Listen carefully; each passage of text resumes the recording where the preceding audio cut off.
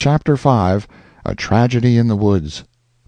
We didn't get done tinkering the machinery till away late in the afternoon, and so it was so close to sundown when we got home that we never stopped on our road, but made a break for the sycamores as tight as we could go, to tell Jake what the delay was, and have him wait till we could go to Brace's and find out how things was there. It was getting pretty dim by the time we turned the corner of the woods, sweating and panting with that long run, and see the sycamores 30 yards ahead of us, and just then we see a couple of men run into the bunch and heard 2 or 3 terrible screams for help. "Poor Jake is killed sure," we says. We was scared through and through, and broke for the tobaccer field and hid there, trembling so our clothes would hardly stay on. And just as we skipped in there, a couple of men went tearing by, and into the bunch they went, and in a second out jumps 4 men and took out up the road as tight as they could go, 2 chasing 2. We laid down kind of weak and sick, and listened for more sounds, but didn't hear none for a good while but just our hearts.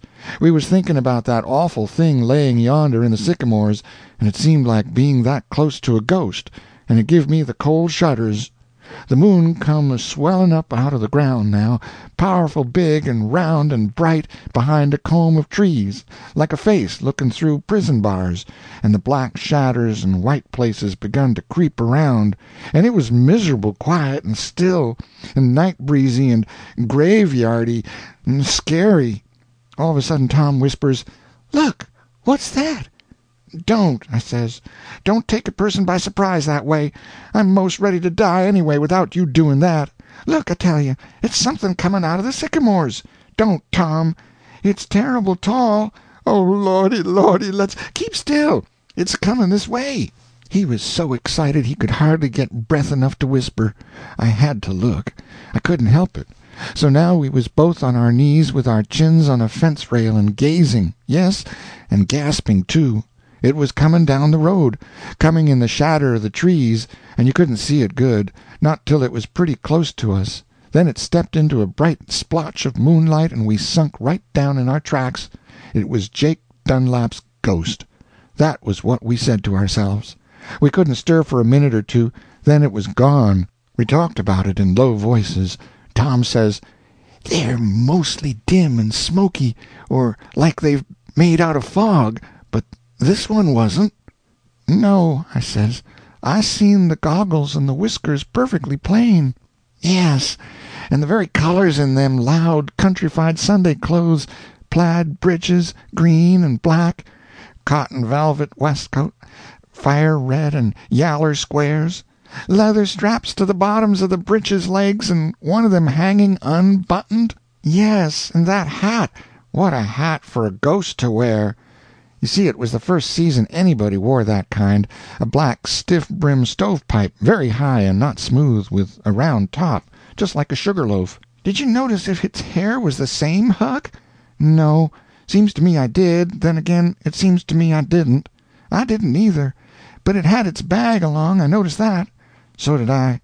How can there be a ghost bag, Tom?" "Sho! I wouldn't be as ignorant as that if I was you, Huck Finn.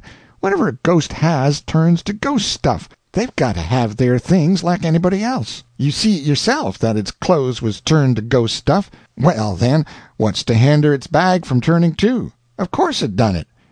That was reasonable. I couldn't find no fault with it. Bill Withers and his brother Jack come along by, talking, and Jack says, "What do you reckon he was toting?" "I don't know, but it was pretty heavy."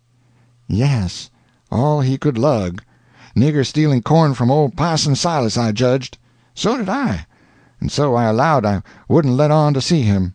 That's me, too." Then they both laughed, and went on out of hearing. It showed how unpopular old Uncle Silas had got to be now. They wouldn't have let a nigger steal anybody else's corn and never done anything to him. We heard some more voices mumbling along towards us and getting louder, and sometimes a cackle of a laugh. It was Lem Beebe and Jim Lane. Jim Lane says, "Who? Jubiter Dunlap?" "Yes." "Oh, I don't know. I reckon so. I seen him spading up some ground along about an hour ago, just before sundown. Him and the parson. Said he guessed he wouldn't go tonight, but we could have his dog if we wanted him." "Too tired, I reckon." "Yes, works so hard." "Oh, you bet!" They cackled at that, and went on by. Tom said we better jump out and tag along with them, because they was going our way and it wouldn't be comfortable to run across the ghost all by ourselves. So we done it, and got home all right. That night was the 2nd of September, a Saturday. I shan't ever forget it. You'll see why, pretty soon. End of chapter 5.